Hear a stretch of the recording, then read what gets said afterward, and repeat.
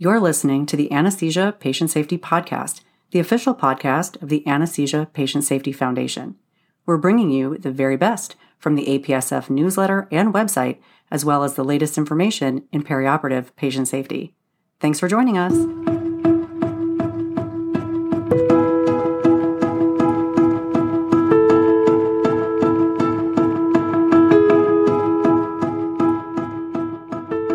Hello, and welcome back to the Anesthesia Patient Safety Podcast. My name is Allie Bechtel, and I'm your host. Thank you for joining us for another show. We have an exciting show for you today about malignant hyperthermia.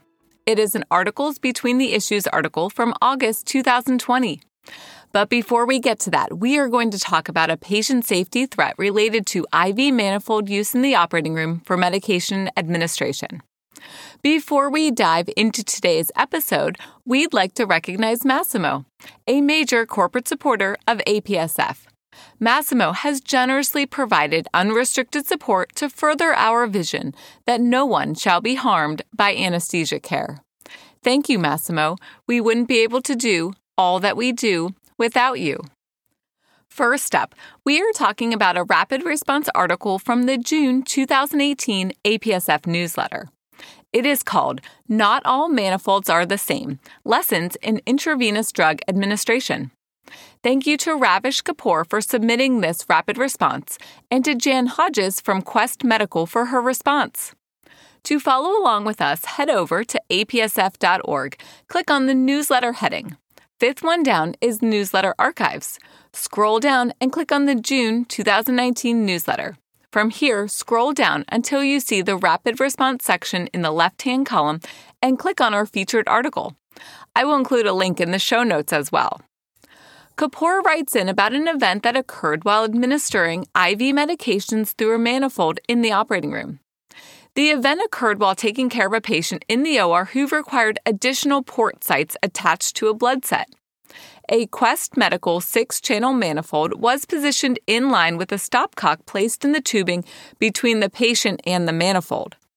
Check out Figure 1 in the article to see the IV tubing set up with the manifold, followed by the downstream stopcock positioned closest to the patient. During the case, the patient required a transfusion of packed red blood cells. Due to significant hypotension, a 20 ml syringe was attached to the stopcock to be able to aspirate the blood and then rapidly inject the blood back to the patient. While administering the blood through this pumping action, the patient's blood pressure increased suddenly. A quick inspection revealed that a syringe of phenylephrine with 2 mLs remaining in the syringe was attached to the manifold, and these 2 mLs were now missing from the syringe. Thus, the patient received an unintended bolus of 200 mics of phenylephrine, leading to the temporary rise in blood pressure. The increased blood pressure was always within 20% of the patient's baseline blood pressure and returned to normal within a few minutes.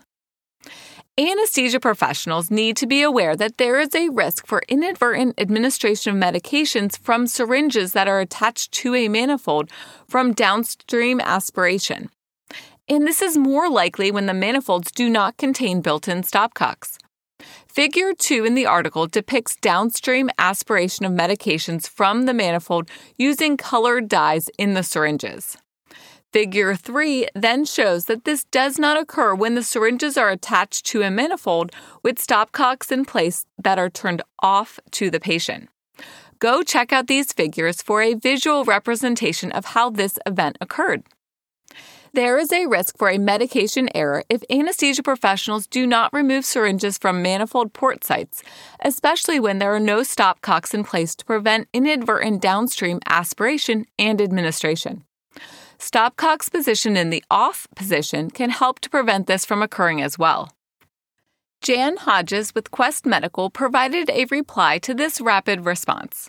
She writes that the check valves found within the multi-port device are passive, or a floating disc design, which open or close depending on the pressure differential. This design prevents drugs and fluids that are injected through one port from entering a different port on the manifold.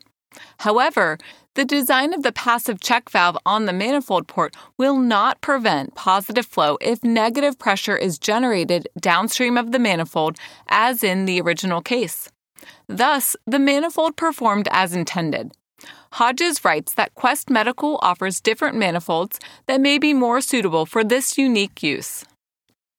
Anesthesia professionals need to be familiar with different IV manifold setups and be aware when the supply changes in the OR.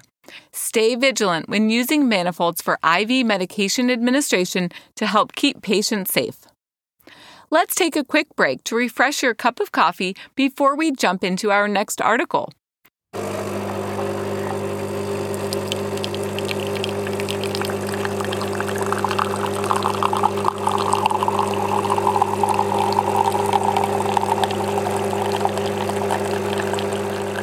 Plus, we will also do a plug for the Malignant Hyperthermia Association of the United States. Check out their website, which I will link to in the show notes. And remember, you can call their 24-hour emergency MH hotline if you have a suspected case of MH. Now we are ready to discuss an article about a hot topic in anesthesia patient safety, malignant hyperthermia. Let's head back over to apsf.org and click on the newsletter heading. Second one down is Articles Between Issues. Then go ahead and put August 2020 into the drop-down menu at the top and then click on the featured article, MH Survival Without Dantrolene by Simmons and colleagues, published online on August 25, 2020. The article kicks off with several well-known statements about malignant hyperthermia. First, that intraoperative treatment usually involves IV dantrolene, and second, that treatment with IV dantrolene brings the mortality from over 80% down to less than 10%. But what happens to patient survival if malignant hyperthermia is encountered and dantrolene is not available?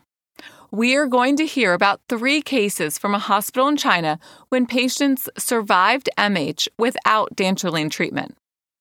Before we get to the cases of survival without dantrolene therapy, the authors review MH and the recommended treatment.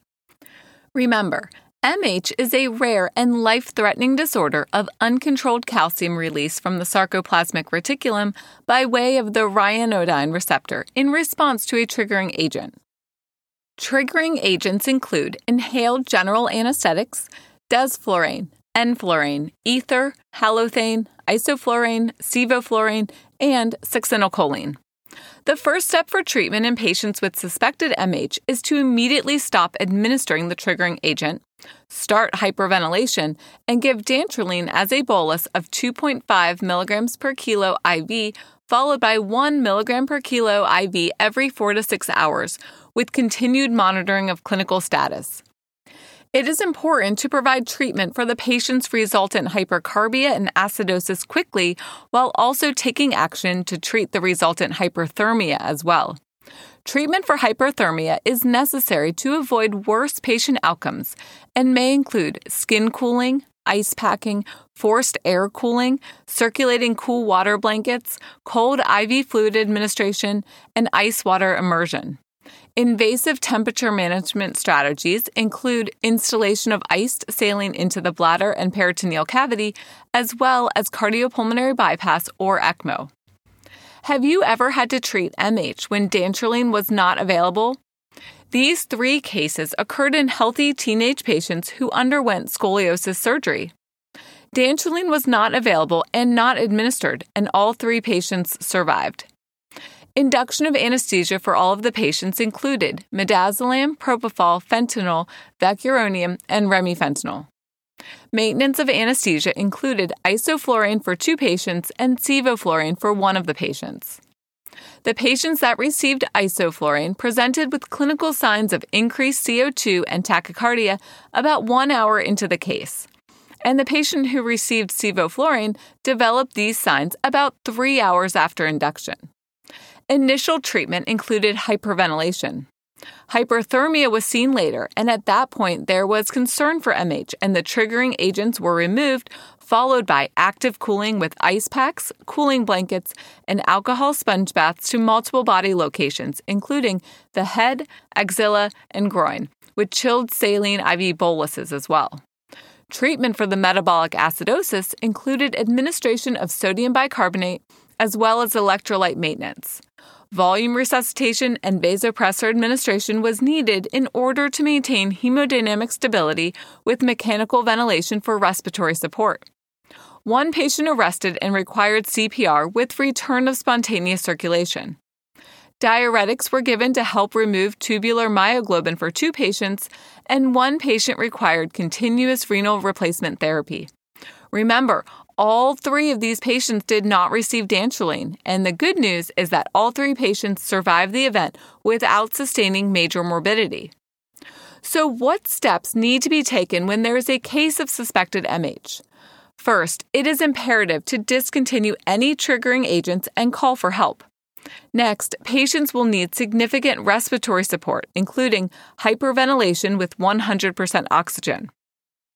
Don't forget to turn the flows up to the maximum fresh gas flows and aim to increase minute ventilation to about 2 to 3 times normal, with a goal of attaining normal end tidal CO2. Treatment of hyperthermia is needed with a goal of reducing body temperature back down to 38.5 degrees Celsius, measured by a reliable core temperature. This is a crisis event in the OR.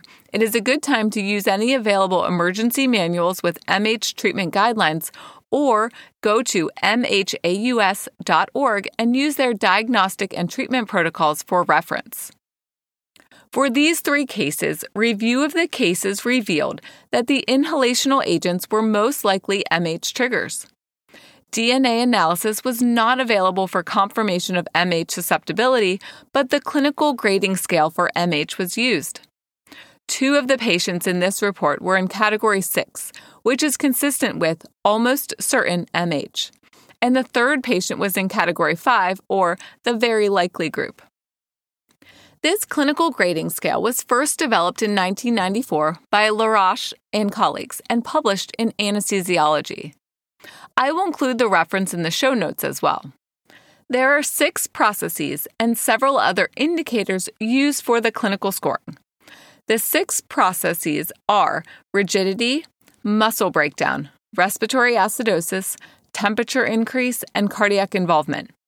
The first step for using the grading scale is to review the clinical indicators and add the appropriate points for indicators that are present.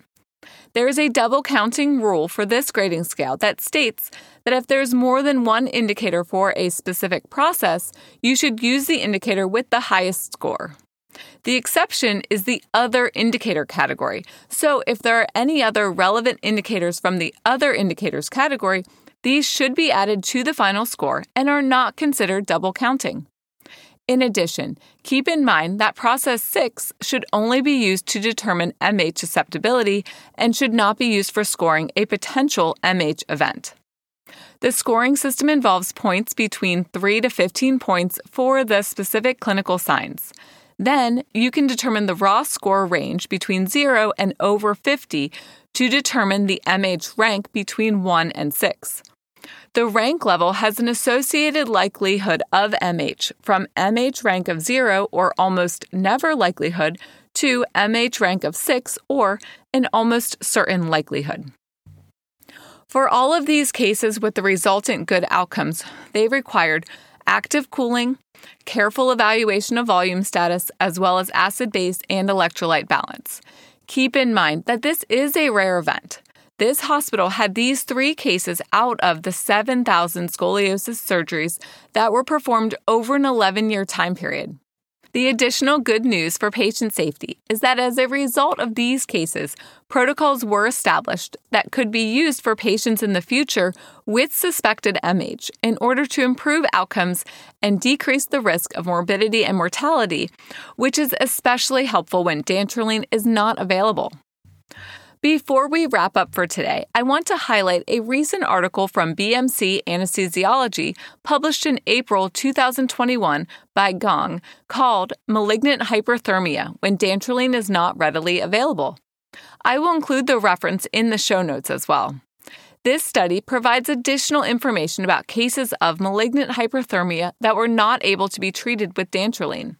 The 92 cases of malignant hyperthermia due to anesthesia come from databases in China from 1985 to 2020, with survival in 50 of the patients in this report. Mortality was increased between 1985 and 2010, with only 9 cases of mortality between 2011 and 2020.